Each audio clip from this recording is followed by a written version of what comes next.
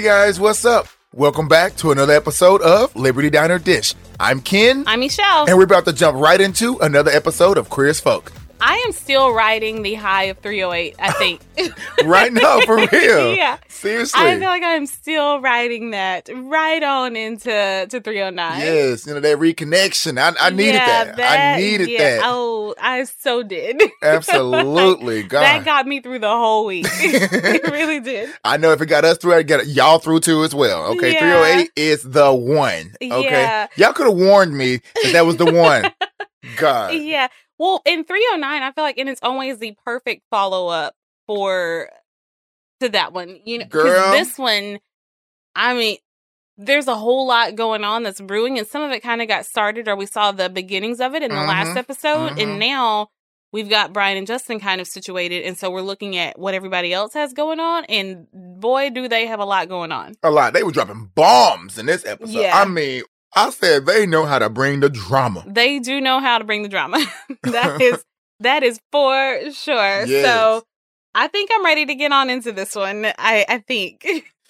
All right, let's do it. So we start out and we are at Babylon, which is very fitting because I feel like we're due for a celebration. I haven't been there. I haven't been there like this in forever. I know because like we've gone to Babylon, but there's other stuff going on. We weren't just enjoying being at Babylon. I wasn't. No.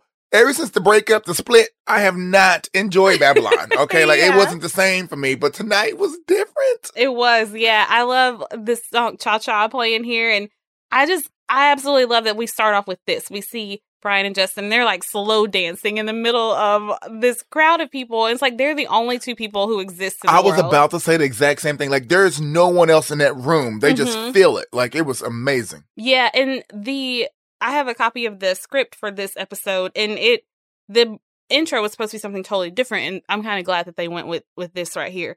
But some other point I'll talk about what that intro was supposed to be. Actually, a few things about this episode. The final cut is very different from what the script was, and I always find those changes fascinating because it's like, okay, what point were they really trying to highlight when they take it from what was in the script to what we finally see? Right. But anyway. So yeah, I love the two of them here. This glitter is falling on them.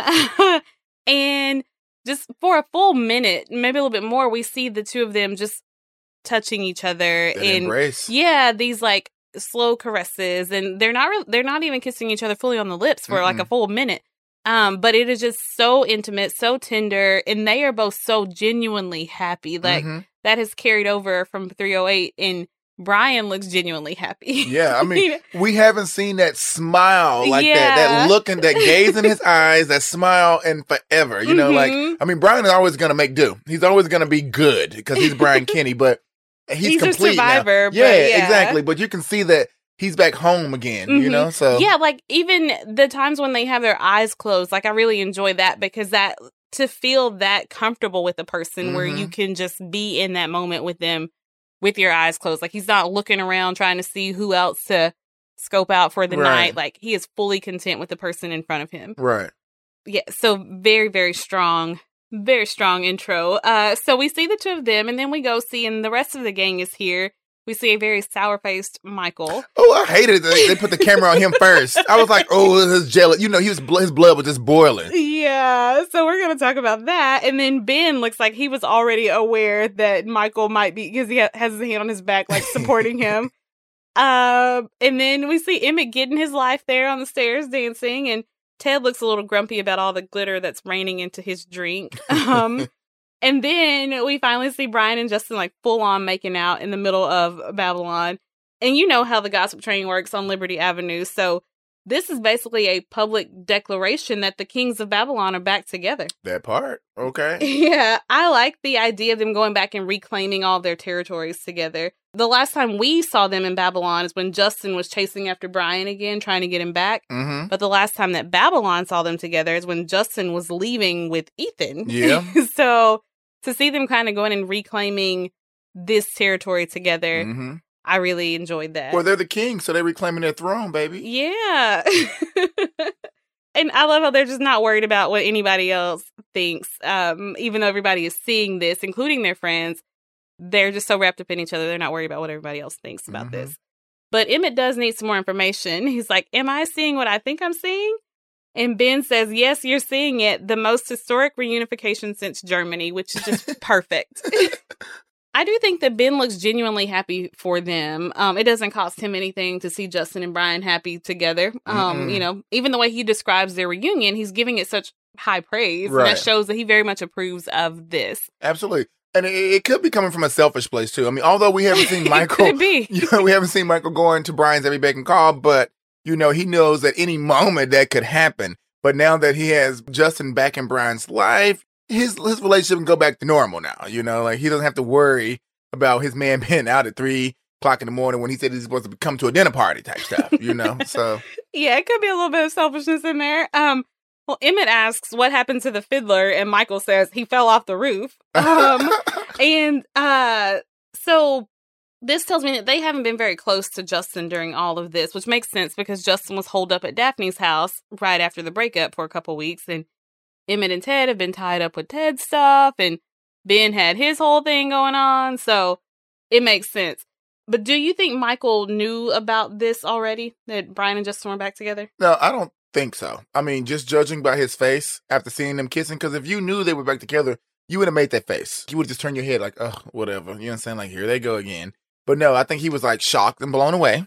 He probably knew that Ethan and Justin were no longer together, but I don't think that he knew that Justin and Brian actually rekindled what they had going. That's what I think. Yeah, I don't know. I'm somewhere in the middle. Like, I kind of feel like I don't know. I highly doubt Brian called him and was just like, hey, Michael, me and Justin are back together. Right. That's why I'm like, nah. I definitely don't see that. So he could have found out in an indirect way, or maybe Brian mentioned it in an indirect way. But the way that he speaks when he's like, well, when Emmett says what happened to the fiddler, well, Michael already knows he fell off the roof. Ben already knew they were back together because he's saying you're witnessing clearly the greatest reunification since Germany. So I don't know if they just put it together this night or if they had some kind of advance notice or information. I'm not really sure. Yeah, not really sure, but I'm still going to go with he didn't know. And Ben just put it together like, okay, I'm watching this. This is good. Okay. Yeah. Like if they're kissing, then yeah, they didn't reconnect. Because we couldn't even get them to be actually in the same room and like within like close quarters. You know, they could be in the same room, but one was on the other side of the room, you know, doing their thing. Brian was always looking bothered or unbothered, I guess you would say, you know, by Justin and his little antics, although he was bothered. But I think they just put it together. I don't know. Well, I think Emmett is ever amused by the happenings of Brian and Justin's relationship because it went from Brian never does repeats and them thinking that Justin would eventually get the picture and go away to Justin being deeply entrenched into their found family. Then Brian and Justin broke up and Justin finds someone else and now they're back together. I think it just makes for good TV for Emmett and he is there for every single episode. Oh, yes. I mean, he wants the tea, guy. He wants that sizzling, that piping hot. Yeah. Well, Emmett invites Ted to come dance with him, but Ted says his back is still not quite right. So Emmett borrows Michael's husband, Ben, for a dance or two, and he leaves Michael and Ted to hold up the bar together. Now, before we go on, why do you think Michael is mean-mugging this situation? Well, for one, he's overprotective of Brian, and I don't think he still let it go that Justin, I guess we could say, cheated. I just hate saying that. But he and Justin, they're cordial. They're working together, but they haven't actually, I feel like, made all the way up. Also, he's never really like Justin fully liked him from the start.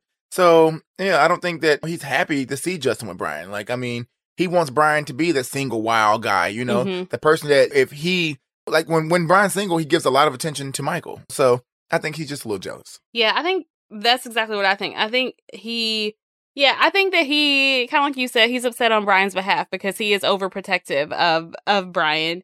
And I think also there's a part of him that feels like Justin had this great thing and he threw it all away. Right. And he saw how hurt Brian was after their breakup and he was there having to pick up the pieces, walk his friend back through this. And what if the same thing happens? Because, you know, Michael doesn't think that Brian will change or has changed. And so it's like, okay, well, what if Justin is still not satisfied? What if, again, he decides he's not happy and he leaves again? Can Brian bounce back from that? And so I think some of it comes from that. But also, yeah, I think at the beginning of season 3, it was the Brian and Mikey show again. And now that Justin's back in the picture, Michael feels away because he's been kicked out of his seat again. But can you feel away when you got a whole man next to you? No, you should not feel away. I'm like, bruh, come on now. Can't have your cake and eat it too. Yeah, right. So over at the bar, Ted is mixing his vodka and Vicodin, and I am nervous about that. I don't like this. I don't know why we didn't speak about it last time, because I caught, like... I knew you caught it. I didn't want to say anything. He's going down a bad slope. You know, a very, very bad slope. And I think people just pushing it under the rug. Yeah. I mean, how are they not catching the signs? Right. This is crazy to me. Michael tells him, so Michael's at the bar and he gets a bottle of water. Well, Ted orders another one of his regulars, and which is the vodka or whatever mixed drink he has with vodka in it. And Michael tells him to go easy, and Ted says it isn't like he has to get up for work or anything else. And I'm like, I feel like Michael should be on high alert because of what he just went through with Ben, but maybe they're like, I think it's all, we understand he's going through a hard time, and so you start to excuse things because, like, you can justify it. Or right, but he's doing things that he has never done. Like, Ted is the responsible one. He wouldn't pop pills and then take alcohol. Right. That defeats the purpose. That makes the pill work in a different way. Now he's getting high. It's like, don't do both, dude. Yeah, like, they're missing the signs. Like, I mean... And if you're to the point to where you can stand up and come out to the club, you probably don't need that part. The Vicodin and the vodka, so... And you walked fine over to the bar to me, okay? Right. Like, come on now, Ted. Yeah, well, then we see Brian and Justin head into the back room, and look how Brian is holding Justin's hand and, like, swinging their joined hands there. Like, he would never walk with a trick to the back room like that. All he was missing was a skip. Yeah, for real. That's all he was missing was a skip or whatever. Yeah, and I know we're way past the point of saying of comparing Justin and Trix. We're past it, but I bring that up to show how genuinely happy and joyful he is to be going back there specifically with Justin. And so when they get back there, Justin says maybe they should go back to Brian's place because there are rumors floating around that there are undercover cops hanging out on Liberty Avenue. And Brian's not worried about that. He says that's what makes it hot. Girl, that's what makes it scary. Okay, like, but I yeah, you know, a little spicy too. But that's what I love about Brian. He doesn't give a damn. He's gonna push the envelope. Yeah. So. You know, the whole thing about the undercover cops, that just all sounds very Stonewall era to me, like late 60s, early 70s, when the cops were instigating these raids on bars and establishments that catered to homosexual patrons. It just makes me think about all of that. And so Stockwell's initiative to make Pittsburgh family friendly again is still going strong. And I kind of wonder how Justin feels about Brian's role in this. He's been pretty removed from Brian's role in it because they haven't been together, but I just kind of wonder how he feels about it. Well, I feel like he works with Brian. And like we said before, Justin understands all of Brian. So he knows work and personal. As in, he's only doing this to better his career, to get him in front of the bigwigs that, you know, they can project him to higher, you know, standards than where it's a dirty game that he's playing. But in the end, he's going to win and come out on top. So, I mean, he feels like he can control it at the moment. So I don't think Justin really has any feelings towards that. I don't think he has any bad feelings towards that because he knows Brian's heart, Brian's head, and push come to shove, Brian is going to stand up for the community because Brian is definitely pro-gay for sure. Well, speaking of Stockwell, we are treated to another one of his ads being filmed there in his home, and he's there with his kids playing with model airplanes, and he comes across as a very caring and devoted man and father. Brian is really selling him well. Like, he has packaged him very well. Boy. Yeah. Now, something that Brian is not selling well is that wrinkled shirt that he's got on. He looks a mess for once. And I'm just going to say Justin had him up all night, and he woke up with like 5 minutes to get out the door. So anyway, we see Stockwell's wife, and she is there asking Brian about Jim's performance. Jim tells Brian that he hopes he didn't come off too stiff. And Brian says, "You don't have a stiff bone in your body." And Jim says he's got one. And I said, ooh. I said, ooh. Yeah, he gets this little look from Brian. Well, it turns out it's an old sports injury. And his wife suggests that he spend a little time in the hot tub to help his back. Well, then Stockwell invites Brian to join him, but Brian doesn't usually travel with a swimsuit. And Jim says, they're just two guys. What difference does it make? Okay, listen. That whole interaction just reads sus to me, okay? Like, why do I want that so bad? Like, that's the question I have written down for you. Yes. I wrote, I have to ask you because the people want to know, what is it with you and Brian and Stockwell? I just want... I just feel okay. Yeah. So the people. Okay, people. Okay. The diners want to know. Yes, the diners. I'm about to give you the dish. Okay. What it is with them, I just feel like this man is so homophobic. I need Brian to work his Brian magic, that little Brianisms that he do. You know what I'm saying? That he does. I need him to work him. You know, like I just want him to bring him to the level, let him know that we're human, okay? And you have these desires too. And I brought them out of you, you know. And if anybody can do it, it's Brian who can do that. Mm-hmm. Okay, and I think that'd be so hot to see him turn this homophobic man into his own little trick. Okay, that would be hot to me. Okay, I want Stockwell to be a trick. Okay. You want him to be a trick? Okay. I would like for him to get permission from his wife. I'll just throw that out there. Sorry, y'all. Oops, I forgot he was married. You know what I'm saying?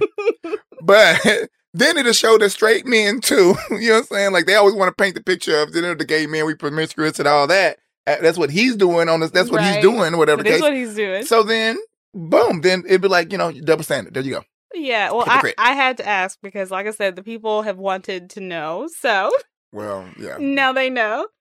Well, anyway, I do think it's very interesting how there's a hint of something with them, and it is. Right, I'm not crazy, right? No, you're not crazy. I think that Brian kind of gets a kick out of it all. I definitely think at this point Brian would be with it if Jim was with it, but for Jim's part, I think he's attracted to this like that air around Brian. You know, mm-hmm. It's like attracts like, what people say. He recognizes the power and command that Brian has, and I think that's what he likes, really. Right. Mm-hmm. And so I don't think it's a sexual thing, but it's that lust after his power that can definitely be misinterpreted in a different way. So for now I'm going to say it's misinterpreted. We shall see what happens with these two. I'm not telling you anything. Just look at me. No, I cannot look at you. I have to look at my notes because we got stuff to talk about. So Michael is taking Ted in for an interview, and it's going to be at the Big Q. And you brought this up last episode, but this family does look out for each other. Like this is the best that Michael can offer right now. And so this is what he's telling you. He's talking about all the benefits at the Big Q. And Ted says that it's a relief to know I'll never have to pay full price for toilet paper. Now, listen, in this COVID world, that's Facts. Like a big benefit. Boy, you winning right now. Yeah. Okay. You got dibs on everything. Yeah. But apparently Michael has put in a good word for Ted. Now, Michael did quit the Big Q in a huff. Like, if I remember correctly, he literally ran out of there. But I guess during the years he worked there, he was a good, hardworking employee. So they still trust him. Yeah. He can't go back and work, but they he can recommend somebody else, maybe. Yeah. Well, we do see a familiar face, and so maybe this is why he got away with his recommendation, because it's Tracy. Oh, my God. You know I've missed her. Yeah, she's a manager now. And she looks beautiful. Yeah, I love it when they bring people back because it makes it seem so real. Yes. Like, Tracy's still out here living her life. Yeah. And so, yeah. I was like, oh, my God. It was a breath of fresh air to see Tracy. I was like, oh, you still at the Q? She's still at the Q, but she moving up. Yeah, you know? moving on she up. She ain't still like Marley over there on the register. Well, hopefully she's gone. Okay, like I don't want to see her no more. I know. Ted is being considered for an assistant bookkeeper job, and Tracy says that he's overqualified. And Ted knows all that, of course, but I kind of get it because I've definitely been in a position where I had to do what I had to do until I could do better. Exactly. So I don't blame him for going to try to make an honest day's pay after an honest day's work at the Big Q. Okay, that's his catchphrase. Okay. Yeah. But no, seriously though, to be a big time accountant and then a high roller in your own your own starting business, your own production company. Yeah, production company to go to the Big Q. I mean, a lot of people would not. And the fact that pride and the fact that he pushed it to the side and like coming in, he was excited to be there. He had talked himself up. Yeah. Like, okay, I'm gonna do this. I mean, I commend him. So I was happy for him as well. Yeah. So then we see Melanie at her office, and she is delegating and cutting back at work. I did not expect that. I thought she was just going to try to, do it all. But anyway, she's being very proactive, and her colleagues are a little surprised to see it because she's a career woman. But I think she has some idea of what all is involved with pregnancy and labor and all of that because she went through it with Lindsay. We didn't really get to see Lindsay during her pregnancy. What's your headcanon on that? What do you think she was like? High drama, low maintenance? No, I think Lindsay probably was low maintenance. I think she probably always wanted to have a child. She envisioned herself having a child. I think it was, I ain't gonna say, I think it was enjoyable, like fun for her. Like it was one of those moments that she would cherish for life, forever. I don't think she was high maintenance at all, knowing Lindsay, not at all. I could see her trying to do it all, not necessarily by the book, but like, I want it to be like this, and so I want it to go like that. And so I'm going to Lamaze. And I can see her like planning it all out and really wanting to kind of follow that plan. Not but I don't call that maintenance. No, not necessarily in a neurotic way, but just I see her. She envisioned it going a certain way because she talked about before how she dreamed what her wedding was going to be like, and so I'd imagine she dreamed what motherhood was going to be like for her. And so, yeah, I don't think she was. I wouldn't say I think that she was high maintenance, but I do feel like she had a plan and she wanted to go by her plan. No, and that's Lindsay though. I totally agree with that as well. But I wouldn't say that she's high maintenance at all. I mean, she's a badass actually. Like I don't know. I love her. At times. At times. So one of the partners at the firm comes in and he tells Melanie that the state Supreme Court has accepted their appeal for one of their cases. And they talk about reassigning everything, but Melanie has devoted 3 years of her life to this particular case, and she doesn't want to just hand that over. She says it'll be a landmark decision. Well, a case like this will require a lot of time and attention and way more effort and hours than Melanie was planning to limit herself to. She can't do that all being part-time. So she's got a lot to think about. She's got some choices to make. But it's clear that this would mean a whole lot to Melanie. Yeah, I mean, I'm not about to work for 3 years and then just pass off all my hard-ass work to somebody else. I'm like, I'm not going to do that. Because, she was invested every single day. I mean, building this case, doing appeals, building a relationship with his clients. Yeah. So, absolutely not. Like, no. Melanie she's not even showing yet. Like, she's like 2 minutes pregnant. Baby, you 2 minutes. Like, stop playing with me, girl. Like, you cutting back already? Like, girl, no. Chill. Okay? Yeah. Too soon. Then we see a very naked Brian Kinney climbing into the hot tub with Stockwell, and Brian says, "It's hot." And after a little, Stockwell says, "It takes some getting used to, but once you're inside, it feels dang good." Girl, see, that's the shit I'm talking about. That's that shit I'm talking.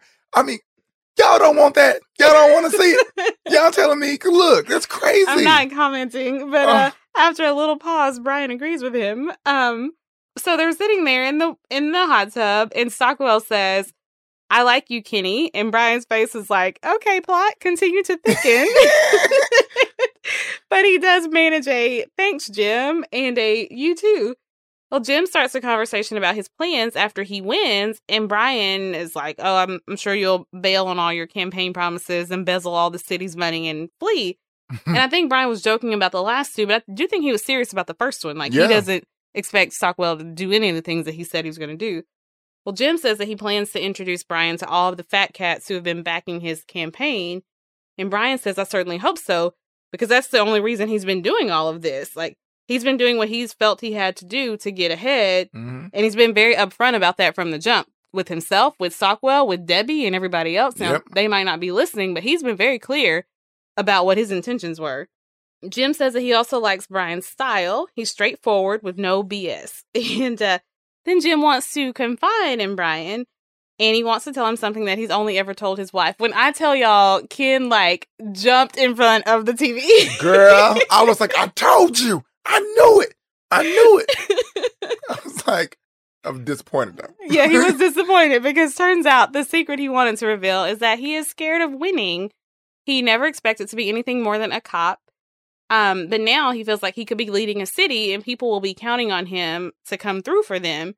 And he questions if he can really handle it and deliver for them. You kind of see that Brian's in his inner sanctum.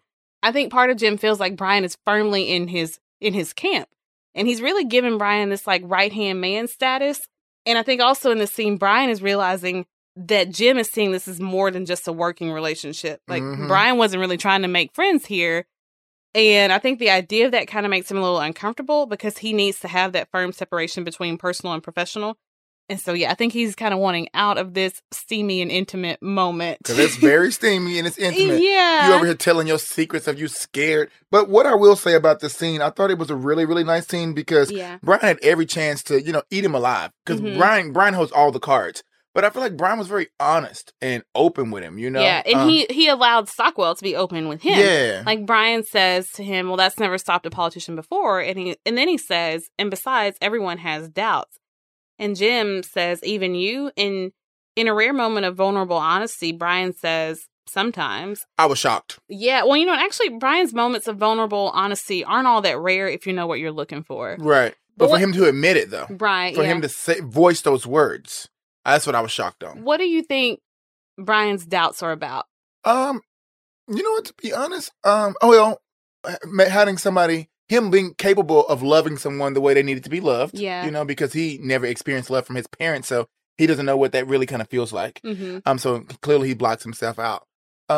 Another one, his doubts, will he ever make it out of Pittsburgh? Like, I mean, he is the top dog there, but he's not satisfied with that. I think his top goal, like we saw first season, I think it was season 1. Yeah, season 1. Yeah, when he was going up for that promotion in New York, he wanted to go there to that firm, but then everything fell through. So I think that's like his doubts. Like, he knows he's good. He knows he's a badass, but you second guess sometimes. Yeah. And we already know about his self-esteem stuff, but I think the rest of what you said is exactly right. Like, he does doubt, will he be deserving of love? Can he give love to somebody that's worth something? Like, I think he doubts and wonders, can I be a good person? Can I be a good father, a good friend, a good partner? I do think he has all of those doubts. And will I ever get past this like glass ceiling that's here for me in Pittsburgh? Yeah.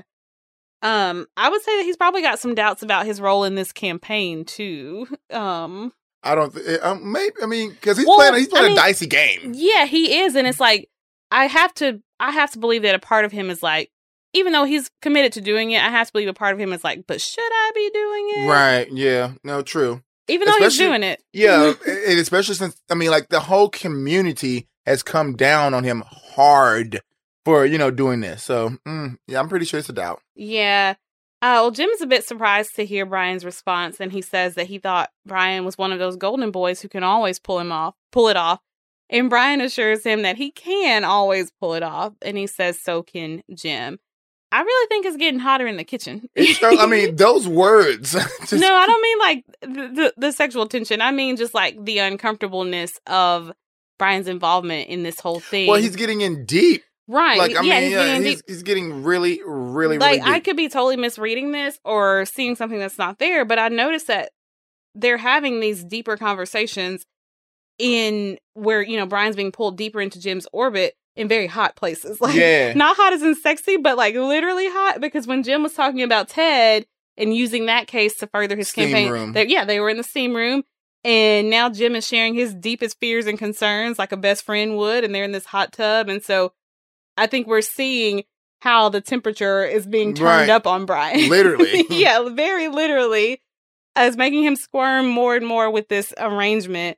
But he does have a goal and an end game in mind. And I think he's just trying to focus on that. And he knows it's only a few short weeks. Yeah. And I might have said this before, but Brian is fully intent on, once he wins, I'm out of here. I'm going to use that to my benefit, to my advantage, and get out of here. So he ain't going to have to deal with it. Yeah, anyway. Like, I won't even be in this state, y'all. Right, yeah.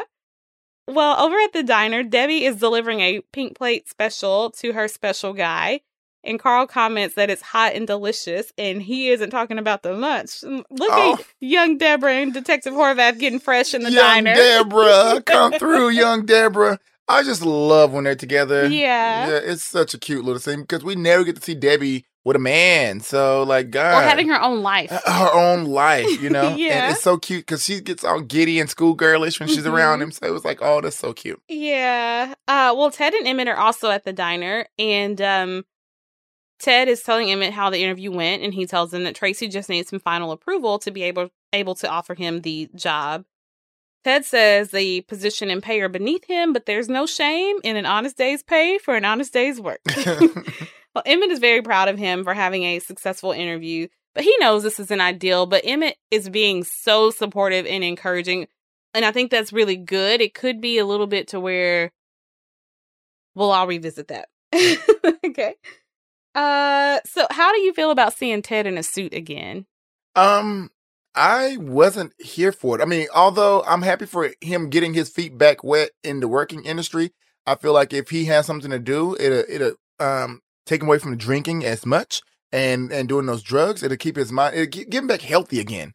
Because right now I feel like he's just wasting away because he's depressed. So seeing him, if that's what's going to bring him back happiness, I'm happy for you. Although I think he's such a creative guy, he could do so much more. It don't have to be porn like he was doing, but he could find something else to do where he wouldn't have to be in that suit again. Or find a company that you care about. If you're going to have to go back to accounting work, then be passionate about the work that the company is doing. Exactly. But yeah, for me, seeing him in a suit again, it almost felt like amnesia or something. Like we've erased a lot of growth and change from Ted.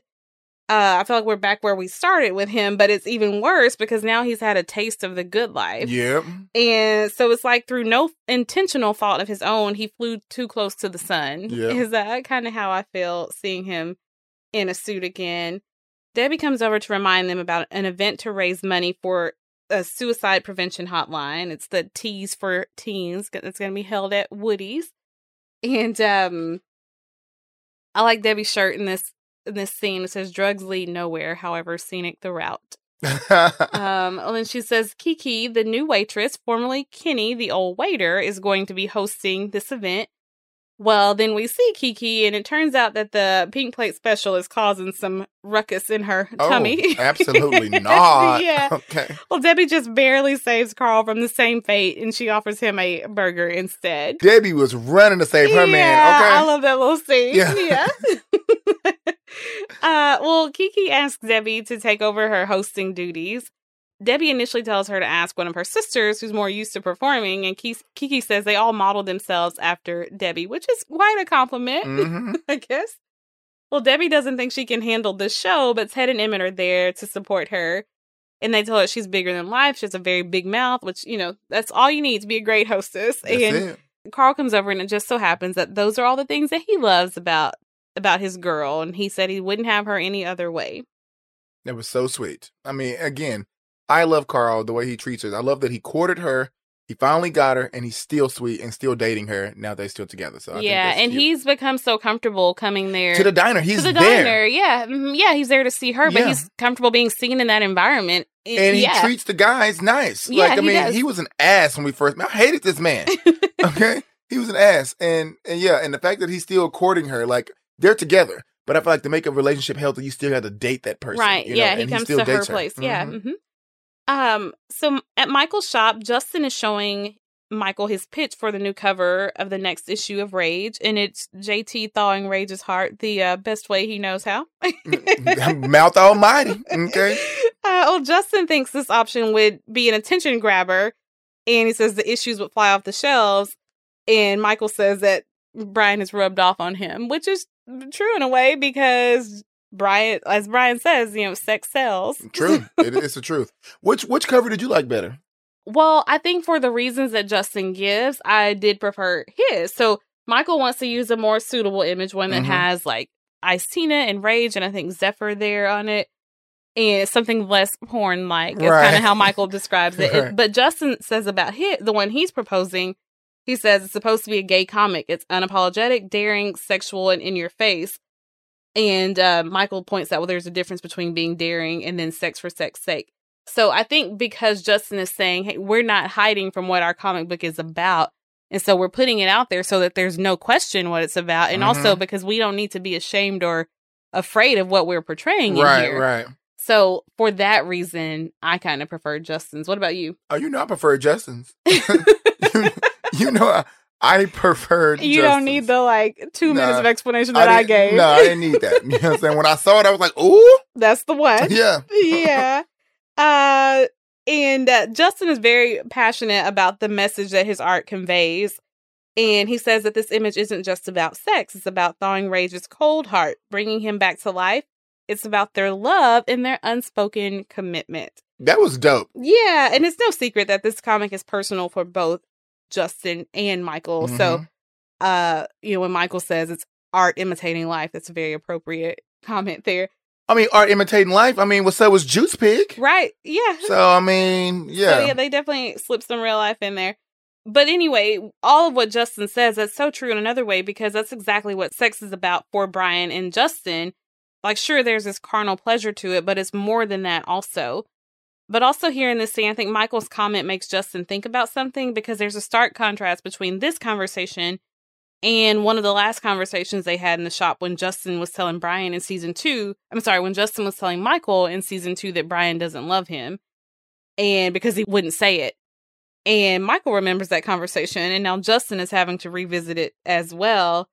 And that's why Justin tells Michael, you were right. Brian showed me he loved me every day, even though he never said it and even though he never will. But I also think that Michael just kind of doesn't want to have Brian and Justin and their activities thrown in his face. Yeah, that's true. But at the same time, that is not your man. That is your friend. Right. Also, I feel like Michael was supposed to give Justin an apology as well. Like, I'm sorry for being, overstepping my bounds in y'all business. Mm-hmm. Like, I'm pretty sure I made things worse when y'all were both going through it.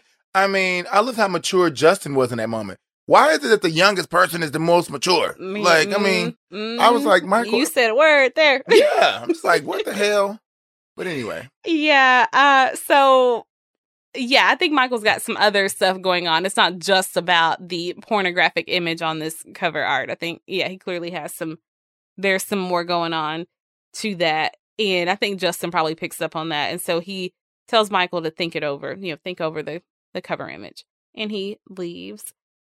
So then we see Melanie and Lindsay, and they're both home after a day at work. Lindsay is rocking another turtleneck here. But she's actually killing this one, though. I love her in that all black. Yeah. And Melanie is telling her about this case, the Arland case, and she says that she tells her that it's reached the state Supreme Court after. So what happened with this woman is after 15 years of living with her very abusive and neglectful husband, she finally leaves him for a woman. And then the husband sued her for custody of the kids, and he won. Garbage. Yeah, I know. And then Lindsay says, oh, yeah, because a drunk, abusive, unemployed straight man makes a better parent than 2 lesbians any day. Everybody knows that. Yeah. And I love how this show always drops these like reality bombs that are reminders of the status quo in the public perception where the LGBTQIA plus community is concerned. Like, I love how they just drop that stuff out there. And you're like, oh, dang, that's true. That's right. No, facts, right? Yeah. I still hear people saying stuff like this when it comes to adoption. Like, really, you'd rather a child bounce from foster home to foster home or wind up in a shelter or orphanage than be adopted by 2 men or 2 women? It's ridiculous. I mean, it's so silly. I know. Let me insert an eye roll there. Yeah, please. Do 2 of them, okay? And a hair flip. Yeah. So this woman, Miss Arland, is now limited to supervised visitation. And so Melanie, like, really, really, really wants to fight this case and defend this woman's rights to be in this relationship with another woman and to have her kids and be a great parent. And so Melanie feels like she has to be the one to win this case. And Lindsay has noticed that Melanie's made this very personal. So we knew that their roles were going to be shifting in their relationship, but I didn't realize until this episode that Melanie was going to be working part-time. I just thought Lindsay's going to be working also. Melanie's going to be working. But so anyway, she's supposed to cut back. And that's what they agreed to. So I think now with Melanie trying to convince Lindsay, like, I have to do this. I have to be one to do this. I have to fight for this woman. It's for our community. It's for the children. It's for the future. It's like, she's going for it too. Yeah, it's like, girl, you are laying it on real thick. And while they're having this conversation, Melanie is cooking, but she's so involved in talking about this case that she's about to burn the food. And Lindsay ain't having it. Yeah. No, not at all. She ain't having it. This is what I like about Lindsay, because for one, she's there every day with Gus. She's working now too. And she's still doing all the house duties. And now she's overseeing you cooking. She's a boss. You know what I'm saying? Like, she's over here killing it. But I feel like Melanie has gotten herself way in over her head. Like, you want to do all this and that. You didn't make any sacrifices. Like, I mean, yes, you're going part-time now, but are you really? Like, you sound like you really invested in this case, boo. Yeah, I think that with most things with them, they didn't talk it all the way through. Right, yeah. But it does seem like they actually talked this through, but Melanie is backtracking. Yeah. Yeah. Fast. Yeah. So Lindsay is a little worried about her juggling all of this because she already, in this conversation, is needing Lindsay to do the daycare drop-off the next day, which we know Melanie's been doing that because when we saw Lindsay going to work her first day, she left so Melanie could feed Gus and then get him to school. So she's supposed to be doing that, but now she's already need Lindsay to help out with it. Again, that's her not really making that time. You said you're gonna help out a little more. But now here you go again, the first step. Again, you're not even showing yet, girl, and you already, you know what I'm saying, backtracking. You're on a quick step. Yeah. And you're not even showing yet. You don't even have any of the symptoms of being pregnant yet. And you already like throwing all the extra weight. And Lindsay didn't even want no extra child. Lindsay didn't want a new baby to basically hinder her in her career. Like, she didn't want that to hold her back, is Right. what it, you know, is how I took it. And it's like, okay, you said, no, you're going to carry the baby and you're going to take on the burdens of this and make this sacrifice here so that I can go back to work. But now it's like, no, you're going back on what you said. Mm-hmm. So, yeah, they've got some stuff to work out. Well, over at Tees for Teens, the fellas have come out to show their support. Brian and Justin are there together. And Brian is looking good in this scene with his guns out, and I think he needed to make up for that awful yellow number he was wearing earlier in this episode. Well, Vic, Michael, and Ben are also there, and we see Michael giving Brian and Justin some serious stank eye over there. Mm-hmm. So in the script, Daphne was supposed to be in this scene as well. Oh. Yeah. But I can see her there with the guys, though. I could actually see her there supporting. Yeah, I could totally see her there, but I don't think there were any other women there, which wouldn't matter. Other than Debbie. Yeah, other than Debbie, I don't think there were any other women there. So maybe that's why they scrapped it. I'll have to look at that in the script again. But she has some dialogue and everything. So anyway, just a little interesting tidbit I wanted to put out there. Well, anyway, Brian is trying to show off in front of his man. He gets Justin's attention and he tells this guy who's walking by them, who's going to be one of the dancers, that he'll give him $100 if he shows all of his goods on stage. And this is supposed to just be a tease, not the whole not the whole meal, you know. But you wave some money in front of somebody. Yeah. Especially, I mean, $100 is $100, but back then $100 was $100. Okay, yeah. so. Well, and Justin knows what Brian is doing, and he tells him, like, you're evil. And Brian says, I'm sweet. And then they have a quick little sweet kiss right there. Look at the two of them. They just, like, cannot. I know. Get over being back with each other. You know, I wanted to say something here, and I want to get your thoughts on it. I haven't really fleshed this out, so it might not make any sense. And I got a question for you, too. Okay, this might not make any sense. But I do. So part of the thing with season 2 was like this wasn't the whole reason for the breakup, but some of the discussion was about romance. I do think that Brian does romance. I just think he does romance in a different way, like in his own way. And I do think that he wants to be romanced by Justin, you know, not with flowers and greeting cards, but I think he likes it when Justin looks at him and smiles at him like he's in awe, and he likes for Justin to think he's funny or smart, and he likes being seen and understood by Justin. Mm-hmm. I think he also, the way that when he touches Justin, I think that's romance for him. When he touches his hair, when he nuzzles his face or whatever. And it's a cute little affection. Yeah, the two of them dancing together like they're the only people at Babylon. I think that's romance to Brian.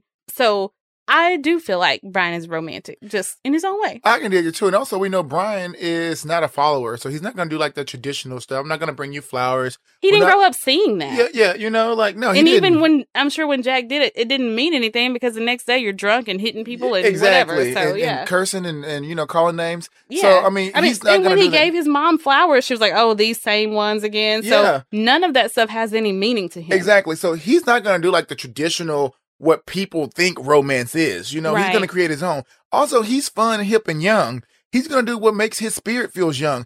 So no, he's not. He's romantic in his own way, like you said. He's going to play the ball the way he wants to play it, not by what people are trying to make him play. Right, not by what society says it needs to look like. Yeah. What was your question for me? Do you think Justin is back at the loft, or is he still at Daphne's? Ooh, I wonder where is he? What do you think? I think he's still at Daphne's at the moment. You know, like I don't think the Browns is gonna let him pack on up and come back in just yet. Like, no, baby, you gotta work for this. I don't even know if it's a good idea for them to just jump back into it like that. Yeah, that'd be too soon. Yeah. Yeah, they gotta get reacclimated. We'll have to see how they answer that question. But that's a good question. Again, just more about this scene. Like, Brian is still just so happy to have him back and to be able to joke around with him and play with him in this way too. Like, we've seen them kind of reclaiming some territories, like we said, and then we saw them forgiving each other and moving on and at the end of 308. And so now just to see them having some fun together here in this scene is really nice. I love how they just kind of fall back into step with one another, and I think that's because they never really fell out of love with each other. They didn't. Yeah. It was just a little break. I think Brian did the mature thing. He let Justin go to experience, Right, to explore, to see, okay, maybe if that's what you want, go and see if it really is what you want and if it's everything that you think is going to be. And he was hurt because he knew that he always tried to give Justin everything, from him not having to work in a damn strip club, the bar, to paying his tuitions, to trying to better his art with getting him the computer, to, bringing him to his house, to overseeing him when he was in the hospital and he didn't even know. So I feel like Brian he always tried to give Justin what he needed, and then he was hurt that Justin didn't see. Right. But he understood because he knows he's young, and he let him go out. So he didn't fall out of love with him. So like you said, I think they always remained in love with each other, but Brian just needed Justin to see. Yeah. I think they both needed to learn some things during that separation, and we'll kind of dig a little deeper into that. But for now, we see Michael over at Woody's, and he's being very self-righteous, and he's like, what is it about gay men where they'll invent any excuse to show off their business? He's like, maybe it's because they feel it's all they have to show. And Ben is like, oh, Mr. Novotny, when did you become such a prude? I'm like, facts. When? Yeah. And he says, well, he just doesn't understand why everything has to be about sex. Well, then he mentions Justin's cover for Rage, but there's a little slip and he references Brian and Justin, not Rage and JT. Mm-hmm. And Michael asks him and Ben asks him how Zephyr feels about that. And Michael says, well, neither of us care. I'm like, I don't think I believe you. Please. It's written all over your face. We can see right through all that Maybelline, boy. Yeah, at least one of you cares. Emmett and Ted show up for the festivities, and Ted is asking Michael if he's heard anything from Tracy. Michael doesn't really want to tell him. He's like trying to we can talk later. But the truth comes out, and apparently the district manager had someone else in mind who was more qualified for the job that Ted was overqualified for. So that is that's a head scratcher. And what sucks is that Ted looked genuinely excited to have some good news, even if it wasn't for an ideal job. But it was something. It was going to be something good, a step in a good direction. But he does not get any good news there. Meanwhile, Debbie's doing a great job as the host. She brings up the next performer, and Brian flashes him that little hundy to reminding him of their wager.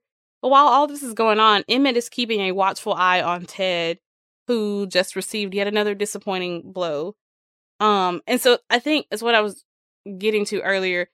Emmett's being very supportive and very patient and very understanding, but it's almost like, okay, Emmett, at some point, you got to step in, baby. Yeah. You have to step in. Yeah. But also, I'm pretty sure Emmett doesn't think, because you know how close Emmett and Ted are. Emmett probably doesn't think that Ted is as deep in as he is, And if he was, he probably would have communicated that with him because they were best friends. And now that they're best friends and lovers, he would think that you would, just tell me those type of things. So, yeah. I like that Emmett is still watching, but not hovering over. Yeah, and that's probably a good move because it's all very situational. Like, the situation is really bad right now. And so this is what Ted is doing to not feel pain in this situation. It's not the way I suggest people cope with pain. Not at all. But that is what Ted is doing in this situation. And so I'm sure Emmett's just keeping a watchful eye, but it's like, hey, this too shall pass kind of thing is what he's thinking. And so, yeah. Well, back on stage, Mr. Joe Boxer earns his hundy right as he does, an undercover member of the Pittsburgh PD makes his presence known. And he cites them for a code violation due to lewd and immoral behavior. So the rumors were true. There are undercovers all over Liberty Avenue. Yeah. I guess Woody's isn't zoned or licensed for that sort of performance because I know that there are places that do allow it. So I guess just Woody's doesn't allow that. Yeah. Well, Debbie chimes in to say that they're just having a little fun and raising money for a very important cause. But them's the rules, sweetheart. So... Man, you telling me now you couldn't go down the street we'll just say Austin Avenue on the other side of town and there's no girls on the bar dancing? Right. For free? Right. Not even for a charity? You know what I'm saying? Like, get the hell up out of here. Yeah. Well, they shut down the whole party and the undercover guy sees Brian and it's clear that he recognizes him from somewhere. I was like, ooh, he in trouble. Yeah. Melanie is back at work with her co-counsel, and they're talking about the Arland case. And he tells her to instruct the client to look less like a lesbian when she has to appear in court. I did some trial and jury consulting work for a minute, and what you're doing is you're like prepping people like, this is how a jury is going to perceive you. This is what they're going to think if you say this or do this or look like that or position your hand like this. And so that stuff should not matter, but it definitely matters. Unfortunately, you have to play to the jury. And yes. Sometimes perception matters more than the actual truth. So, but again, that's one of those things that they put out there. Hey, if she looks like a lesbian, they're gonna think, oh, she's a lesbian, she can't raise this kid. That's not gonna be a safe, appropriate home for children. Right. So ridiculous. But anyway, it's what it is.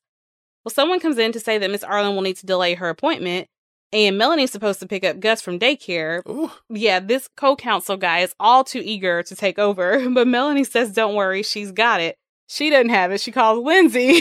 Girl, she don't even think right. I would have been calling Ted. Yeah, call Debbie, call anybody else. Anybody. Don't call Lindsay. Yeah, I would have broke down and called Brian's ass. Yeah. Okay, and she calls her at work. She's like not even calling her personal cell phone number because she asks to speak to Lindsay Peterson. She calls her at work. So, like, girl, you calling me at my place of business, asking me to do something that your ass supposed to do that you said you could handle, and because I already dropped them off at daycare this morning. Okay, like, and then you was supposed to pick them up. Now I'm dropping off and picking them up. Like, girl, come on now. Yeah. And yeah. Well, Debbie is at the diner and she is orchestrating a protest, and she's rallying the troops to defend their freedom of speech, their freedom to assemble, and their freedom to strip if they want to. And they are going to go right down to the police headquarters. Well, Brian walks in and sees all this and he's like, okay, what's going on in here? Well, Debbie takes a jab at him, and Michael makes a clever little joke, and Debbie says, hey, this is serious. And she says the entire future of Liberty Avenue is being threatened and Brian doesn't care. And he's helping to make it happen. Well, Brian's not going to explain or defend himself in front of all these people. So he walks right up to Debbie and asks if she can get him some lunch because he's going to be late to his prayer group. Well, Debbie tells him that he should do the right thing and come march with them. Well, Michael, of course, steps in to defend him and says Brian didn't cause the raid. Well, he kind of did, because that guy might not have gone that far had Brian not suggested it. Right. So, now, clearly, those cops were looking for any reason to shut them down. Yeah, they were. Well, yeah. Listen, that's a grown-ass man, okay? You were enticed by $100 to show your stuff. Right. In front of everybody. When you know it's supposed to be for a charity event. It was a tease, baby.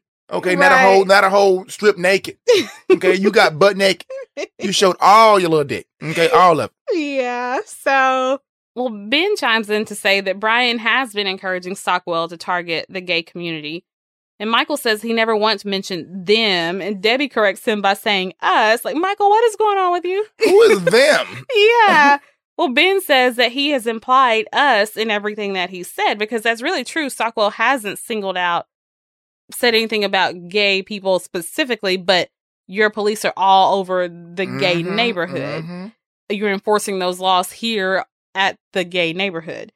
And so Debbie asks Michael, whose side is he on? His friends, his family, his community, or Brian's? And I think that's a bit of what's going on. Michael is so used to defending Brian that he just walks into it blindly. And so now his wires are all crossed. Yeah, like he don't know what to do. Yeah, he don't know where he stands on anything. I think the look on Brian's face, he knows that this isn't just affecting him anymore. Like, he's putting his friends and family in an awkward spot too. But I like the bell ringing here, and Brian's face like, well, Michael, what's your answer? Yeah.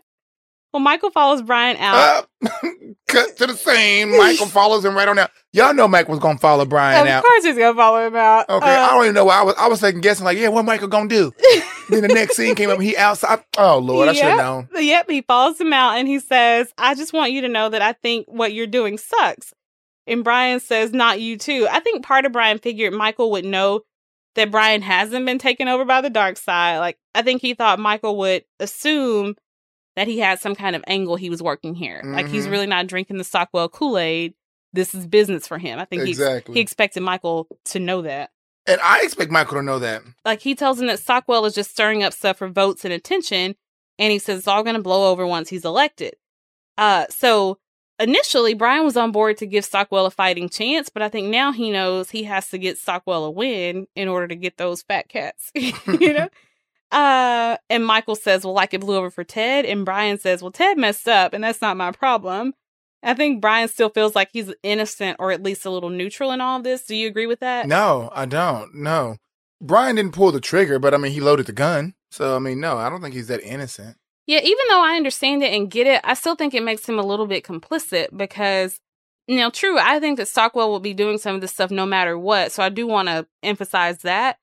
But he was trailing in the polls and probably would have been left in the dust were it not for Brian's very great and good help.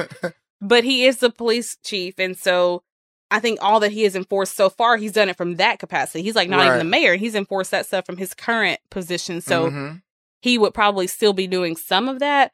But I think Brian kind of helped accidentally direct him right to where he needed to be. Exactly. And so I think Brian should assume that he would do even more of that if he was given more power. Exactly. But maybe he thinks that things will settle and continue like they always have. Because he thinks he's just a politician. He thinks he's doing this just to win, and then it's all going to go back to normal. Yeah, and so even with this stuff, it's like, there's something little that happens, but then they move on. Like with Ted, like that happened, it was in the news, but it moved on. Well, now Ted's life is still in shambles. So in shambles. Yeah, it's like, no, we didn't really move on yet, dude. So yeah. Well, Michael tells him, Ma's right. You don't care about anyone but yourself. And Brian says, well, if I don't, who will? But that little smirk he gives makes me think that Brian might have taken offense to what Michael said. Right. Because even though I don't 100% agree with Brian's choice to help Stockwell, I think he has shown many times throughout the season so far that he does care about his family. So while the next thing Brian says is true and a goal of his, I think there's always also a hint of just as well in what he says. Like he says, essentially, if I don't care about anyone here, I might as well get out of this second-rate, second-class burg, and I might as use Stockwell and his supporters to fatten my pockets and my portfolio. Because like, that part. If that's what you think about me, if I don't care about anybody here, I might as well just take my winnings and run. Mm-hmm. And Michael says, well, what about your second-rate friends? And Brian says, when I'm in my new office in New York, this will all seem like a distant memory. And Michael says, fine, go and take Justin with you. And we'll come back to that. No, he shouldn't even have to bring that up. Okay? Right. Again, stay in your lane. Why are you always worried about his man? Yeah. Like, stop, boy. Oh, fine. Well, I think that's the whole thing. That's what this is about. And so Brian stops him and he's like, wait, you didn't let me finish. It will all be a distant memory except for you, because wherever I go and whoever I'm with, I'll always love you. And Michael says BS, and Brian assures him that it's not BS. But it's not, though. He will always love you. He won't ever be in love with you, but he will always love you. You will always be his best friend. Why can't you understand that? Yeah, I think because for so long, it was just, Brian didn't have anybody else. It was like just him and Brian. And so, it was just Brian and Michael. And so, I think Michael doesn't know how to fit in with Brian and somebody else. So, okay, so I think Brian knows what's really going on with Michael. Like, yes, he might be a little bit upset about the Stockwell stuff, but he was already approved about all that stuff before the guy shut the party down. Michael was. He's already in a bad mood, so it's not really about that. But Michael has been demoted again. He was in the number one spot for a while after Brian and Justin broke up. And now that Justin is back, Michael is having to move over again, like shift over. Right. And so he's never responded well to that. And so I think it's a note of good old-fashioned jealousy, as old as Cain and Abel. But Brian is making an effort to reassure his friend that even though he's back with Justin, there will always be a place for Michael in his life.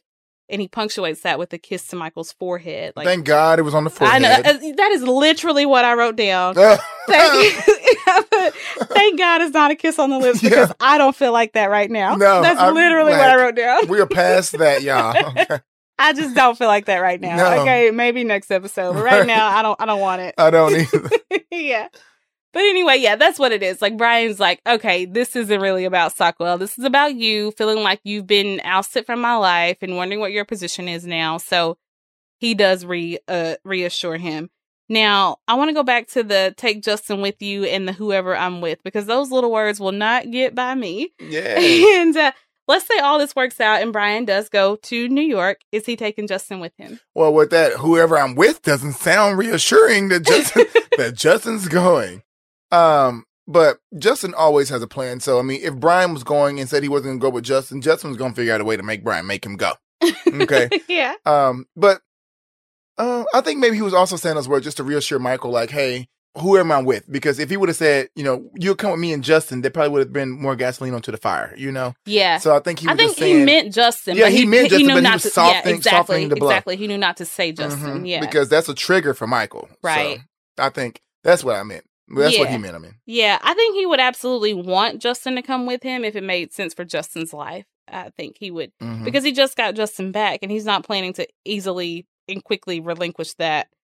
Yeah, and he also doesn't object to Michael saying or assuming he would take Justin with him. Right. In fact, he practically, in Brian Kenny speak, agrees with that assumption by saying whoever I'm with. Mm-hmm. So, yeah. Anywho. Okay, so I've been on Michael's case a lot lately, but I think I can sympathize with him here, even though he's a little bit needy. I've been in situations where I was really close with a friend of mine and we were thick as thieves, but then a new partner or a new person entered the equation and it bumped me from my seat and my role. And I know what it's like to say, okay, well, now where do I fit in right here? And do I fit in right here? So I understand it. So I'll give him a pass this time, but if it keeps coming up, I'm not going to be so understanding. No, I agree. Like, it has to be a little scary. I mean, not even scary. To be that number one man for so many years, then to get the boot to a young buck, right. I mean, it has to be upsetting. So. Especially when, even if we can all have our different opinions on whether or not we think Michael has moved on from his emotional feelings for Brian and whether or not he's still in love with him. We can all have our independent opinions on that. But even if that's not in the equation, even if that's not part of it, at one point, Michael wanted to be the one in Brian's life in the way Justin is in his life. And so to see, not only am I not in my number one spot anymore, but you have someone else holding the position that I wanted for years. Yep. So I could see that being kind of hard. And Michael probably jumped through a million hoops in hopes that, one day Brian will see. Probably. He did. Yeah. Michael jumped through a million hoops in hopes that one day Brian would be like, okay, I see that you care for me. I'm going to be with you. And that day never came. Right. So, yeah. I'm going to let him make it this time, but this might be the last time. Yeah. The one and only. Well, over at Ted and Emmett's place, Vic is reviewing the menu that Emmett is putting together for an event he will be catering, and it sounds amazing. And Ted comes out of bed pretty late in the day, and Ted asks about the party that Emmett is planning, and he says it's just a simple down-home birthday. And Vic says, yeah, what, $50 a head? Well, so Emmett was kind of downplaying it a little bit. I think he doesn't want to rub his newfound success in Ted's face. So been very considerate about that. Yeah. But I want Emmett to be able to celebrate the things that are going great for him. He shouldn't have to diminish his shine. Right. He shouldn't. He shouldn't have to put his light under a bushel or under a bowl. But I mean, he did it though. Because, but I know why he's doing it. We all know why he did it. And that's why Emmett really is. I mean, to me, he's fan favorite. A fan favorite. Yes. Yeah. Sweetheart. Yeah. Well, Ted says it's good. It's a good thing that one of them is bringing home the bacon. And Ted is thinking that with the job at the Big Q, that his reputation might have preceded him. And that's very, very possible. I think that's what happened. Yeah, it definitely could be. Well, Emmett is ever positive, and he says Ted isn't the first person to have to wait and work his way back into the good graces of the public. And he uses Vanessa Williams as an example. Oh, I died. What did he say? Vanessa Williams bumping bushes? Yeah. Yeah. Another appropriate example is Robert Downey Jr. But let me tell you, I went down a very deep rabbit hole trying to figure out the dates of all of his legal woes and issues. Uh-huh. Very deep rabbit hole. But to be honest, Robert Downey Jr. did have like a bad past, you know, and now he's Captain America, Iron Man. Oh, did I say Come on now, get your Avengers right. Okay, well, you're like Justin in season 2 when he was like, "Oh, we can create a guy who got bit by a spider." Yes, exactly. Okay, that was me. I was doing my inner Justin. Get your comic book knowledge up. Come on. Okay, yeah. Okay, Michael. Yeah. I'm Justin. Oh no! Don't you ever do that to me. Vic is helping Emmett put together all this stuff, and they need a bartender. And Ted volunteers for the job. He says there's nothing wrong with an honest night's pay for an honest night's work. Switching the words up. Yeah. Well, apparently he tended bar at the AA meetings when he was in college. That's the Accountants Association. I was like, what the hell? Yeah. So he's got some experience and he's eager to do it. And so they take him up on it. Now, Ted came straight from the bed, and there was a pot of coffee on the counter. I saw it there, and he goes over to their little bar area, and Emmett's like, hey, what are you making? And he's getting straight from the bed right into a Bloody Mary. And that raises some flags for me. That's when Emmett should have said, honey, let me make you something right quick. I got breakfast ready for you or something, like some quick little, because Emmett quick on his feet. That's the moment right there. You've been watching for weeks now. You've been watching the club. You've been watching everywhere. You haven't spoken up. Now it's time to act. Yeah, but he just slides this right under that little rug with everything else. And yeah, but I think Ted needs to get out of the house and do something. And so maybe this can help.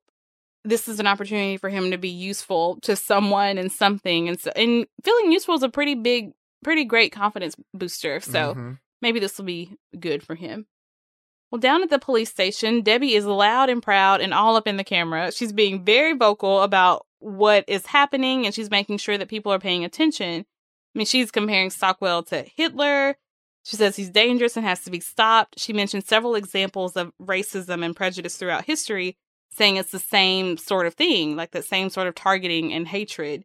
Well, Carl is walking up with another guy on the force, I'm sure.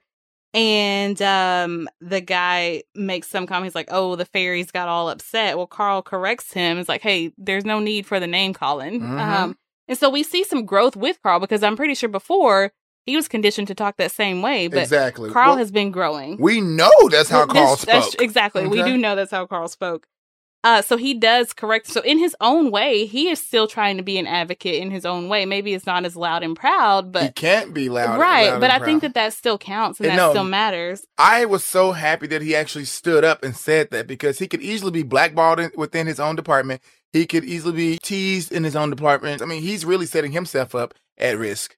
You know, even just shutting that down. Yo, don't tease him. Right. And he didn't even, he could have just said nothing, but no, he chose to say something. So, he did speak up. Well, his buddy says, hey, isn't that your girlfriend? You should get her a muzzle.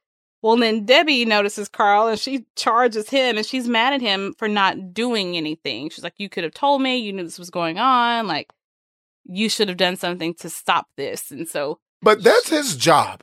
Okay. Yeah. What is he supposed to do, Debbie? For one, you assumed that he knew. You didn't even get a man a chance to even respond. You didn't get a man to say anything. You walked up to him like a raging bull. Okay. And you were only seeing red. I don't know. I didn't like Debbie's action in this. You know how sometimes, we love Debbie to death, but when Debbie's wrong, she's wrong, Yeah, Debbie can kind of just fly head first into things sometimes. Right. And, we'll get to dig a little deeper into this one in another scene, but this was, I don't know, this was her finest hour. I know why she's passionate and angry, and she has every right to be, but As far as how she dealt with Carl here in a very public space with cameras on them, yeah. I mean, you're mad at Stockwell. You should have went right on over there, up there. Carl doesn't call the shots when it comes to Stockwell. I mean, he's the chief. What is Carl supposed to do? Yeah. Well, there's some more tension, because over at the girls' house, Lindsay is not very happy with Melanie. So this court date is months away, but already on day one, Melanie is having to adjust the schedule and get Lindsay to do the thing that she said she was going to do. And I think Lindsay feels very disrespected, because to her, it's like Lindsay doesn't take her job very seriously. Like that's just child's play. Like all you're doing is showing pretty pictures to people. Like I'm out here changing the world. That's how Melanie is coming across. And yes, Melanie's case can have a very big impact in the world, but I think she needs to find a way to go after that or talk about it that doesn't belittle what Lindsay is doing. And that's a reoccurring issue in their marriage. I feel like them valuing and respecting each other's contributions in the home and in the world. And it's like there are times when they both need some sort of validation, but the other person doesn't always provide it how or when it's needed. But Melanie says it's her job that pays the bills. It's her job that pays for the daycare. It's like, girl, them fighting words. Big fighting words, okay? Yeah, basically like, well, mine is the one that matters. You're just out wasting time or whatever. And she better watch herself, because this is headed somewhere ugly. And Lindsay here with a clackback. Lindsay clackback was like, well, this is the laundry and those are the dishes and this is our son, okay? Right. Girl, I don't give a damn about what money, because you know what? I can bring in the bacon too, okay? Yeah. And run a household. And it's not about the money. It's about the agreement that they made. Yeah, that's what Lindsay's upset about. Yeah, it's like you're already going back on the decisions that we made together as a couple. But Melanie kind of course corrects. She follows after Lindsay and she tells her, I'm not you. I'm going to be the kind of mother. I'm not going to be the kind of mother you are. I'm not going to give up everything to be with my kid 24/7. Who says that? I know. Who says you are the one who wanted to have the damn child? Who says that? Yeah, well, even Lindsay says, well, nobody asked you to do that.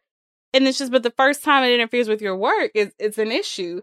Melanie suggests that they get a part-time nanny. Well, Lindsay was raised by nannies, and she doesn't want to do that to her child. And I can definitely imagine the Petersons leaving all of the child rearing to the nannies. Yeah. They don't even know her now, so I highly doubt they knew her when she was a kid. That part. Lindsay says, for someone who's so intent on defending lesbian motherhood, you're not much of an example. Ouch. I was like, okay, now you're going for the joke. Like, yeah, I mean, they fight so dirty. They fight dirty, girl. Yeah. Yeah, but I clutched my pearls. I know it. Me and my childless self are gonna sit this one out after I say that was a low blow. Yeah. But I can see where it came from. I'm not saying I agree, but I get what Lindsay is saying. But yeah, they know exactly where to hit each other. And Melanie is like, well, what is that supposed to mean? She said there are plenty of straight mothers who work full time, and Lindsay says, well, we have to be a little bit better. And I think what she means is we have to work a little bit harder. Because, yes, I mean, clearly, look, they just awarded the father who's an alcoholic and abusive, the children. Mm-hmm. So clearly, we always got to have all the I's dotted and the T's crossed. Like, we have to be the extra mile. We can't be 99%. We got to be 101. Yeah. Like, it's crazy. I definitely get why Lindsay is just this whole situation. Like, you're not valuing me and my contributions here in the home. You're not respecting my job. You're not respecting the agreements that we made. Right.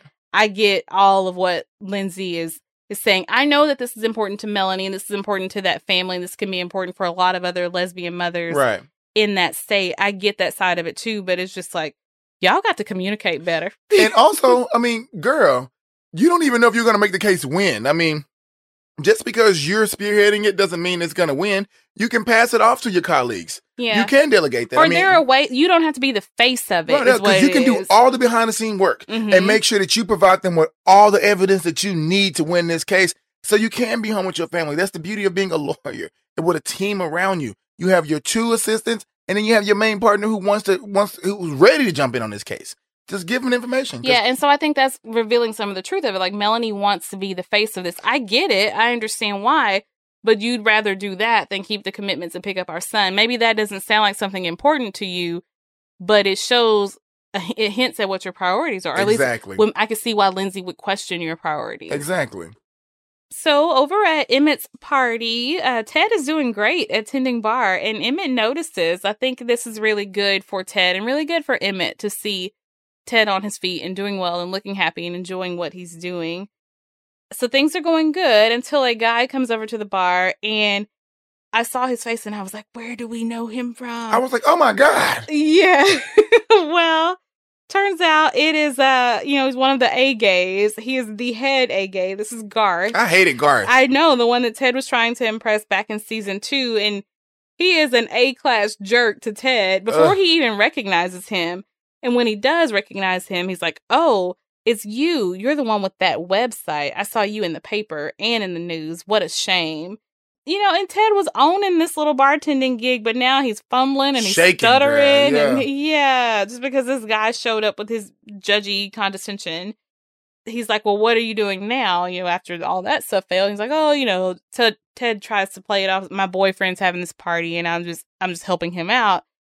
And so he slides him his martini. He's like, I asked for extra dirty. Of all people, I think that you'd be able to handle that. Like, rude. Go away. Go away.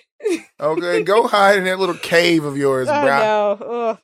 Well, another party guest asks Garth who he was talking to, and he says nobody. And rude again.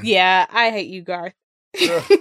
God, and you're ugly. Okay. Yeah, you're dead to me now. Yes, you are. Go away. I mean, ugly on the inside. Like, you're just an ugly person. Yeah. Why would Ted even want to be associated with that damn group? Well, I think he ultimately realized that later, but I'm sure it's very humiliating to to be with the elite. Yeah, because he was in that circle. Right. But then to choose to say, I don't want to associate with you, thanks, but no thanks. And now you're like you're serving the bartender. him. Yeah. Yeah, like bruh. So I mean I can see it, but he should not be. There should not be any shame in that, but I totally get. Yeah, I wish he would have owned that moment though, and he would have came out with the last laugh. But this is Ted, so no, he's not. And definitely with all this going on, there's no way our Teddy could have. Justin would have owned the hell out of that moment. He would have. He would have owned that. Yeah. We got to get him to give Ted some lessons. So we see Brian walking into Jim's office to drop off the finished copy of the new ad that they were filming at Jim's house. And he tells Jim that he came off great. His interaction with the kids was terrific. Well, a very stone-faced Jim says he will look at it later.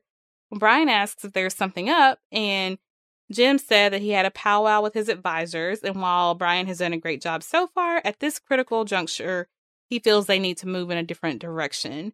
Well, Brian doesn't take too kindly to that because he's the one who turned this campaign around, and Jim is aware of that. Brian asks why he's being fired. And just cut the bullshit, bro. Cut the bullshit and speak to me real, because I was real with you this whole time. Your ass was losing. I brought you back into the race. Yeah. And Brian's like, you've always respected my honesty. You said that's what you like about me, that I am direct. So be direct with me. And Jim says, well, we no longer bat for the same team. And so Brian's like, okay, well, fine. I'll go direct. Yes, I will go real direct. So what? You mad because I'm not chasing pussy? Yeah. I mean, basically. So he says, I know one of your guys saw me at Woody's and he reported back to you. And Jim says, you should have told me. No, why should it matter? It's not your business. I'm not fucking you. Yeah, that's what Brian says. If I'm not with you, it's none of your business. And Jim says, well, that's where you're wrong. Anything that can cost me the campaign is my business. And so I think Brian is obviously hurt and is upset by that. But I think he also knows, okay, but in this political game, that is actually right. That's accurate. Correct. Yeah. That is actually correct. Yeah. But this has to hurt for a few reasons. One, because Brian has worked very hard on this campaign. He's taken a beating from his friends and family. Exactly. Yeah. They owe all their recent success in the polls to Brian. But also, yeah, he's taken a beating from his family. He's gone against his family and his community for this. And he was only able to stomach it because he thought the ends would justify the means for him professionally. Right. Now, because he's gay, all of that has been for naught. So, yeah, that's gotta hurt. Well, then we see Debbie, and she's walking with Vic, and she's gone off the wagon on her diet. She's very upset at Horvath because he didn't tell her what was going on, and he didn't stop Stockwell. And I think she's really kind of putting more on him than maybe she should. Because, that's what I was saying. It's his job. Like you said, he's not the head honcho there. And so he has to do what he's told. And depending on what department he's in, he might not have even known what was happening until it happened. I believe him when he said he didn't know. Yeah. Debbie should know by now, this man is in that diner in the gay area every single day visiting you. Okay? Mm-hmm. You know this man. He came and gave her a heads up when Brian was arrested. Yeah. So all that. You don't think that this man would have let y'all know this was going to go down, especially when he knows you're hosting the spot? Mm-hmm. Like, come on, babe. Yeah. Well, Vic compares him to a thirsty lesbian. I spilled my tea, girl, literally. I died, literally. Did I not holler out loud? You did. Girl. Yeah. Well, Debbie says, since when did you start defending cops? And then he says, since you fell for one. And I think sometimes it's what it takes. You have to make it personal or get a little skin in the game. And when, it's different when you know a person who is whatever or involved with whatever or whoever. It changes how you think and feel about other people that are like that. Right. So I like what Vic says there. Yeah, well, so Woody's is back. I love their sign there. FU, we're open. Yep. Yeah. Michael says, well, that didn't take long. And Brian says it's all a game. He closes them down. They pay a fine. He gets a hit in the press. And so he's like, so that's why Brian has never taken any of this seriously, really, because it's like, this is just a little game that they're playing. And he says Debbie's the one who's taking it too seriously. Well, Michael says, that Brian is the perfect political animal. He will say anything, do anything, and he doesn't care. Always eye on the target, hand very steady. Well, Brian tells Michael that he got canned.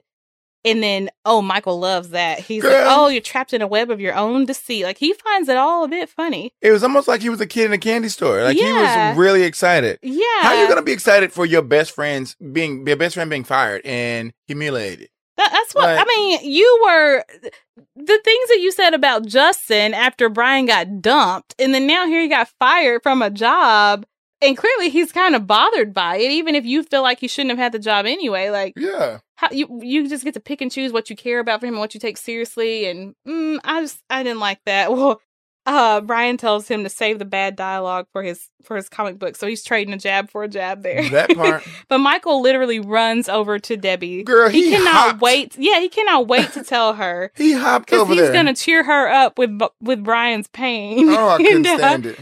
She's trying to concentrate on her shots, so she's not really taking it in.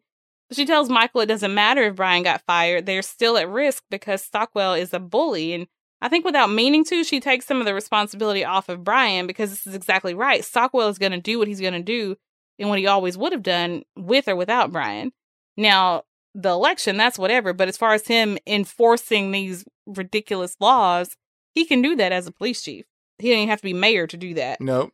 Well, then we see Debbie on the screen at Woody's, and she's feeling a bit defeated, but she's got some friends and some fans there in the bar cheering her on. So she's got a little bit of wind back in her sails. The reporter on the news says that Stockwell has taken a significant hit in the polls following the protests, and he hasn't responded to the claims of homophobia. Well, now Debbie's feeling herself and those shots, and Girl. she turns to Brian and says, "Hey, how's your guy going to get himself out of this one? Or how's he going to cover himself now?" Well, Brian hits the bullseye in his game of darts, because Brian's always got a plan in mind. Yeah, I mean, he can recover quickly. Always, and that's one thing about Brian. I love how he can readjust. He can readjust to anything. I mean, his mind is so quick, so sharp, and he moves in silence. You never know what he's thinking. That's why I love Brian. So Stockwell is watching the same news report, and he is reeling in his office. Well, Brian comes in at just the right time, and he asks Jim how he's doing, and they have this little moment where they kind of just size each other up. Well, Jim tells him about his son's basketball team. No matter what else is happening and what all their motives were, they did connect on a personal level. And I love that they didn't even go, like, it's kind of started off with, like, professional, but then they made it so personal. Right. How are you holding up? Like, he knows that Jim is going through it. Like, you just got your ass slaughtered on the news. Right. Okay? Like, you got slaughtered. Brian did not have to show up. You just sent me away because I was gay. Yeah. And I think at this point, Brian doesn't trust you. Well, I think he never trusted you. Right. And so it's like, we can all that friend stuff, but I won't deny that we did have that kind of. So he did appeal to him in that way. Right. Probably a little bit of manipulation. No, it was manipulation for real. Yeah. Look, this is Brian's way back in to get to the fat cats. Yeah. Okay? He got to have those fat cats. We got to get to New York. We get to New York, baby. Yeah. But so he tells him about his son's team, and they're tied in this whatever Sears or tournament or whatever. And Jim tells him that his son needs a win today, and Brian says, "Well, so do you." Yeah. So then we see Debbie come into the station to apologize to Carl. I do like that move for her. Now, she doesn't need to apologize for her beliefs or her political opinions. I don't think. She apologized for how she kind of attacked him. She just blindsided him there on the sidewalk. And embarrassed him. Embarrassed him and blindsided him. Like, come on now. He didn't deserve that. Well, Carl says that her big mouth has gotten him into trouble because she was bad-mouthing his boss on TV, and she's even doing it right there in the office. And, she says she can't sit by while her friends and community are attacked, and she says as long as there's freedom of speech, she's going to use hers to shoot her mouth off as loud as she wants. And I get everything that Debbie is saying, and no, Debbie shouldn't have to change who she is because she's dating a cop, and she can say, no, I'm going to defend my community, and I'm going to stand up for what's right, and I'm going to be loud and proud about it. She can do all of that, but at the same time, you have to understand who you're dating. She has no compassion for him. I thought just no consideration. Consideration, that's what I mean. She has no consideration for him. Yeah, because, and not to say she needs to change any of those things necessarily, but you just got to consider that other person and how, or that's how I feel. Now, it's one thing if he tries to tell her, well, you have to change her, you can't be like that. That's a different thing. Right. But I feel like she should maybe consider Carl in this. Exactly. Or I think her coming to the station to apologize was right. Right. She, like you said before, she didn't have to apologize for her beliefs. Not for her beliefs or opinions, but just for, But I want to apologize for, not giving you the benefit of the doubt, for blindsiding you, for attacking you on the street. This is something passionate. She could have explained, this is something passionate. You know how passionate this is for me and my family and how I am involved with the community. So it was a hot moment. It has nothing against you. But she didn't do that. She still turned all the way back up. because she didn't even give him a chance to work his inside angle. Right. You know, she didn't give him a chance for that. She just came off on 20 again without even letting him. He didn't even get a word out. Right. He couldn't even get a word out.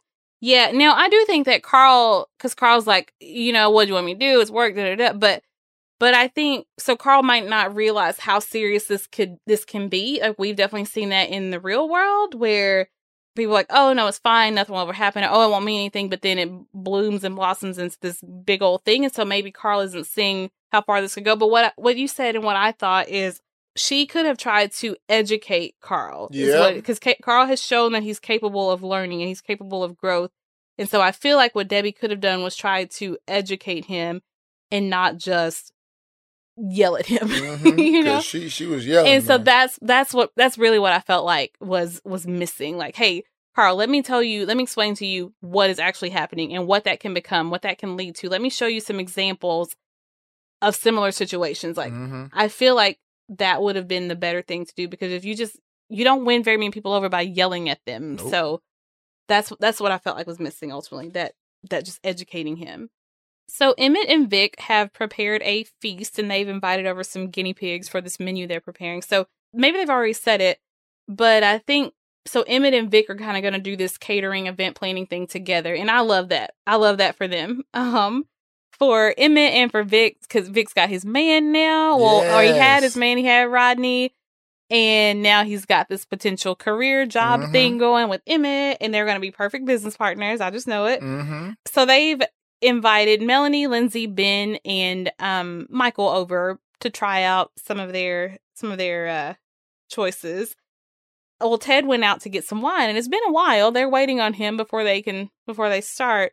And Emmett's making excuses for his tardiness, and he's like, "Oh, you know, he'll be here." And then eventually he's like, "Okay, let's just go ahead and get started." Well, Ted comes in, and he has basically consumed the whole wine section. And everyone notices, of course, but I don't think that they're super worried because they don't see this very often. And so it's just like, whoa, Ted's a little drunk tonight. And so they're not super worried, but they know something's off. They all know Ted has a lot going on. And so I think that they're thinking it's just kind of like a random one-off thing. Like, oh, whoops, accident there. Well, Emmett, on the other hand, has been watching him this whole episode and for the past several weeks.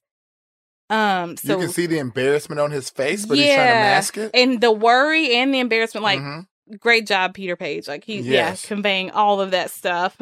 But even the rest of them, even though they're not sure what's happening, it's clear they're all a little uncomfortable. And this scene is just kind of painful for me. And I want them all to leave. Yes. Like, just get up and go. Yeah, excuse yourself. Get up and go. Like, hey, we're going to run down to the corner store, we're gonna get whatever, I don't know, just something. It's almost like they was waiting for the juice, waiting for something to happen. You know, at least Uncle Vic has his back to them. The rest of them are just like staring them down. Right in the face. I mean, Melanie comes over there and sits there. And true, Lindsay was already sitting over there at the bar stool, but Melanie comes and sits even closer. And I just wanted them to leave. It made me it was very painful and uncomfortable for me. Emmett is trying to get Ted to eat something. He's trying to like talk him down and calm him down. And he's trying to feed him something just to kind of help sober him up a little bit. And Ted shoves him away, yelling, "I said no." Well, he pushes Emmett into the counter. Extremely violently. Hard. Yeah. Now, luckily, Ted's not too far gone to see that he made a big mistake. So maybe this is a wake-up call for him. But yeah, this scene was... Yeah, it was tough. Because Emmett has tried everything in his power to be accommodating, understanding, and to be upbeat and cheerful, to not, hound him or embarrass him. Your only task was to go out and get a bottle of wine. You were gone for 5+ hours. You come back extremely intoxicated, and then you embarrass me. And not only did he push him, he knocked over some of the plates too that he had, that he prepared for his party. I mean, and even in that moment, Emmett still stayed poised. You know, I was like, okay. It's okay. I know you didn't mean it. You just need a nap. Like, let's go lay down.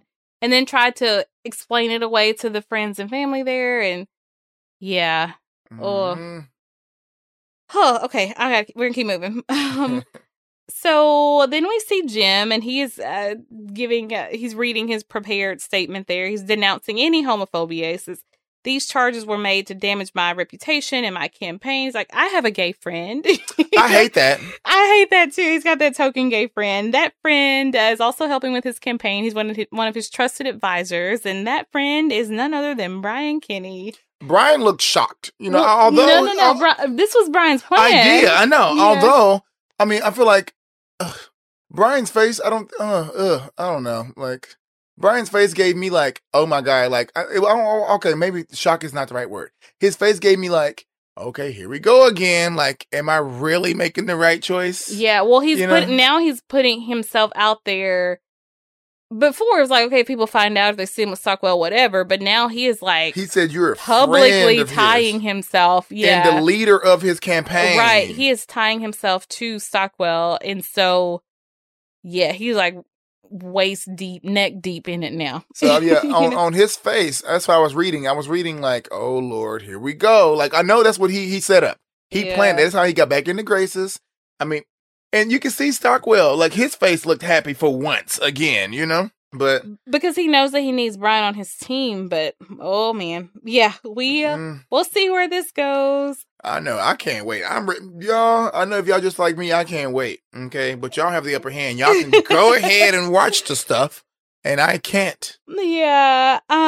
Okay. So then we finally get to the loft. Brian and Justin are back at the loft together, and I like the song that plays here on the DVD. It's different if you're streaming, but on the DVD, it is Weapon by Matthew Good. And, that Orange is the New Blue line is going into effect here because the blue lights are gone and they're bathed in this orange glow now. Yes. Justin is delivering that heart-thawing service. Okay. Justin's new nickname is Jawbone because he is working that thing, okay? The boy, I mean, we should call him Throat, okay? Like, God. Well, Brian's hands are tangled in his golden hair, and maybe I'm wrong, but Brian seems to be pretty vocal in this scene. Like, we usually don't hear Brian during. Girl, he missed that. Okay, he just got suckled on. Okay. He missed that. Justin was giving him the platinum package. He was giving him the platinum package. He was letting him know, baby, this is what you've been missing. Okay? Yeah. I know you had your little tricks and you had your little lookalikes, okay? But this is the real deal here, baby. And this is why, you come back. This is why you kiss me. This is why we have rules over here, okay? Justin put it on him. Well, afterward, Justin has a smug grin on his face, and you can tell Brian clearly has missed all of this. Yeah. Not just the performance, but just all of it. And Justin knows it. What is Justin's face telling you? Well, it's like, yeah, you. I did that. Yeah, I did that. Yeah. I did that. Yeah. And we also see that Michael sided with Justin about the cover for Rage. Brian shows it to us with his thumb strategically placed on the cover. Yes. But Brian just happens to have that conveniently tucked away by his bed there. their comic book, and probably not just for what's on the cover of it, but this is something that's created by two people who are very special and important to him. So, and he's involved in it as well. Right. Yeah. So I think even though he takes some jabs about the comic book, I think he really likes seeing their work and he enjoys it. Well, Justin says that Michael decided to go with it, even though they could get arrested. And Brian says, well, what kind of artist would you be what kind of artist are you if you don't? And so I think he's proud of Justin for standing up for what he believes in when it comes to his art. So absolutely. Yeah. I think something else in this scene that I picked up on is just that moment where they're laying side by side. Is that Brian is just fully content right now. For the moment, he's got his career under control. He's got Justin back. Like, he's got, plans and a future in mind with where he's going with his career. And I think he's just fully content right here. He can see clearly now that the rain is gone. Because the sunshine's back. Yeah. Facts. Okay. Yeah. So just when they're about to get all snuggly, there's a knock at the door, and it's Brian's 11 o'clock. And there's a moment when Brian leans over and he kisses Justin, and then Justin kind of, like, they do this little, like, nose rub thing. And this is just me, but I feel like in this scene, Brian is kind of, he's like, yeah, that's my 11 o'clock. And I feel like he's kind of just checking in with Justin, like, hey. Is it cool? Is it cool? You good with that? Like, checking to see how he feels about that. And then Justin is like, yeah, go ahead. Like, we're good. That's just what I picked up in that. Could not be there, but that's what I want to be there, I guess. So yeah, they share this little nuzzle and a quick kiss before Brian hops out of bed.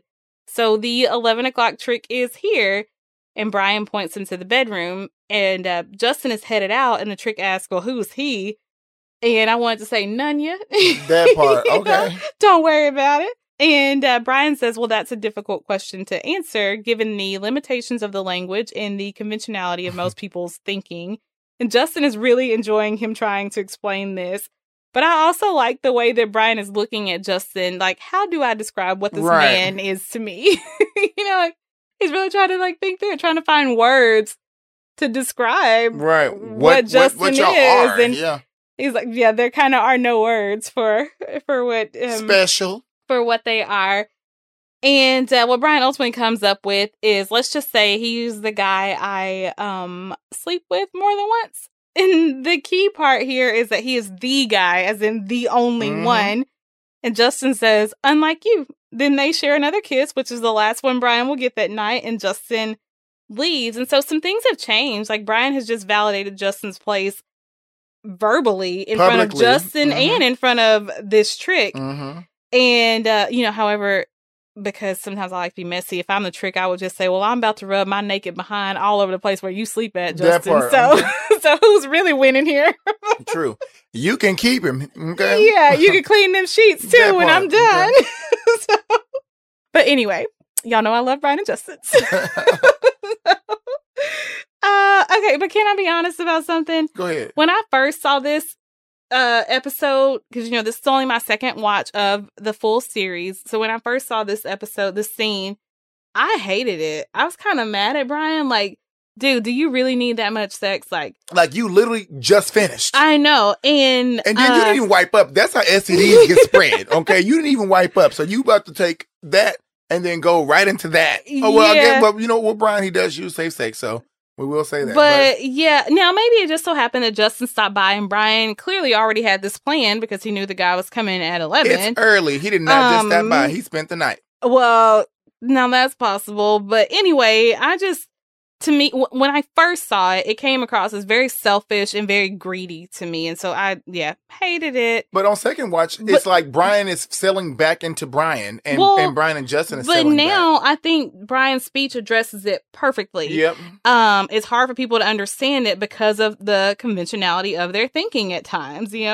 This guy is going to come and then go, and that will be that. It'll be over and done. And when not even his body will matter for a small moment in time. We'll say 30 minutes to an hour. And then he'll be a non-factor from there. Yeah, so I think that's something that has changed. But also, Justin is very sure of his significance in Brian's life. So he's not worried about that either. And then I think now that I've settled in with the show more, I just know and repeat to myself, monogamy and commitment are not synonymous. You don't have to be monogamous to be committed. That doesn't work for everybody. But for some relationships, they truly are committed to each other, but they're not monogamous because they see those as very different things. And there are different ways to be monogamous. You could be emotionally monogamous with someone, but not sexually monogamous. And so I get it now. Even like, I'll admit that first watch, I really hated it, but now I totally get it.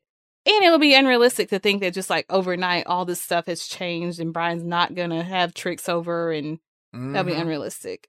But yeah, so that is how this episode ends. What did you think about the last scene? The last scene, I didn't mind it because I just felt like they were settling back into who they are. And the fact that he checked with Justin to see if it was okay this time, opposed to like, it's happening with, whether you like it or not. I mean, it made me feel at ease, And I feel like Brian, we saw some growth in Brian. So yeah, it didn't hit me. Normally I would say, already, like, I mean, you just got him back and you're already doing this, but that's what they do. That's right. That's who they are. And because I really think it makes a difference when you watch this show slowly and you break it down episode by episode like we've been doing, because that lets you put together, okay, here's what's going on in this character, here's what's going on in this couple or this relationship or this dynamic, and so that you can take all of that knowledge into each scene with you. Because when I was just binging it, I'm only looking for the highlights of things, and I'm not really settling into what's happening, and I'm like, dude, you just got him back and now you're already doing this again. But now I understand them better. So And then you pick up on the little small things that Brian does, you know? So, no, it didn't bother me. It was like, I check with my man. You good, cool. I'm going to have fun. Hell, I might not even do nothing. You know what I'm saying? You never know. You know, whatever the case. But it is what it is. But no, yeah, it didn't bother me at all. Well, that's the episode. That's 309. So I'm happy about some things. I'm nervous about some things. I'm sad about some things. I know. I'm interested to see the storyline between Emmett and Ted. You know, like what's going to happen next after he was embarrassed in front of everyone. And clearly Emmett has to address the drinking now, you know. So I'm interested to see what's going to happen with that. I'm interested to see what's going to happen with Debbie and Carl. The way that kind of like ended was like, it was like no closure for me. So I want to see that. All in all, this was a good episode. It brought all the drama. You know, I'm here for the ratchet. Oh yeah, we love the drama. It definitely brought the drama, and it wasn't like sex involved. You know, it wasn't like heavy with the sex. So yeah, even where that was in there, it had purpose. It had meaning, which is what Justin said. So yeah. I love this episode. It was really good. I think back-to-back bomb-ass episodes. Yeah. Season 3 is just incredible. Season 3 is pretty much perfect. No, season 3, I mean, I'm effing with it for real, though. Like, I'm for real. Heavy. Yeah. I love it. But yeah, guys, that is the episode. And we would love to hear your thoughts and comments on episode 9, you know. What do you think is going to happen with the Emmett and Ted situation? Oh, y'all probably already seen it. But if you haven't, what do you think is going to happen with them? Pretend you haven't seen it. Yeah, pretend you haven't. And give us some of your feedback and, comment back on our commentary because, like we say always, we love it when it's interactive. All right, guys. And until next time, we are out of here. Bye. Bye.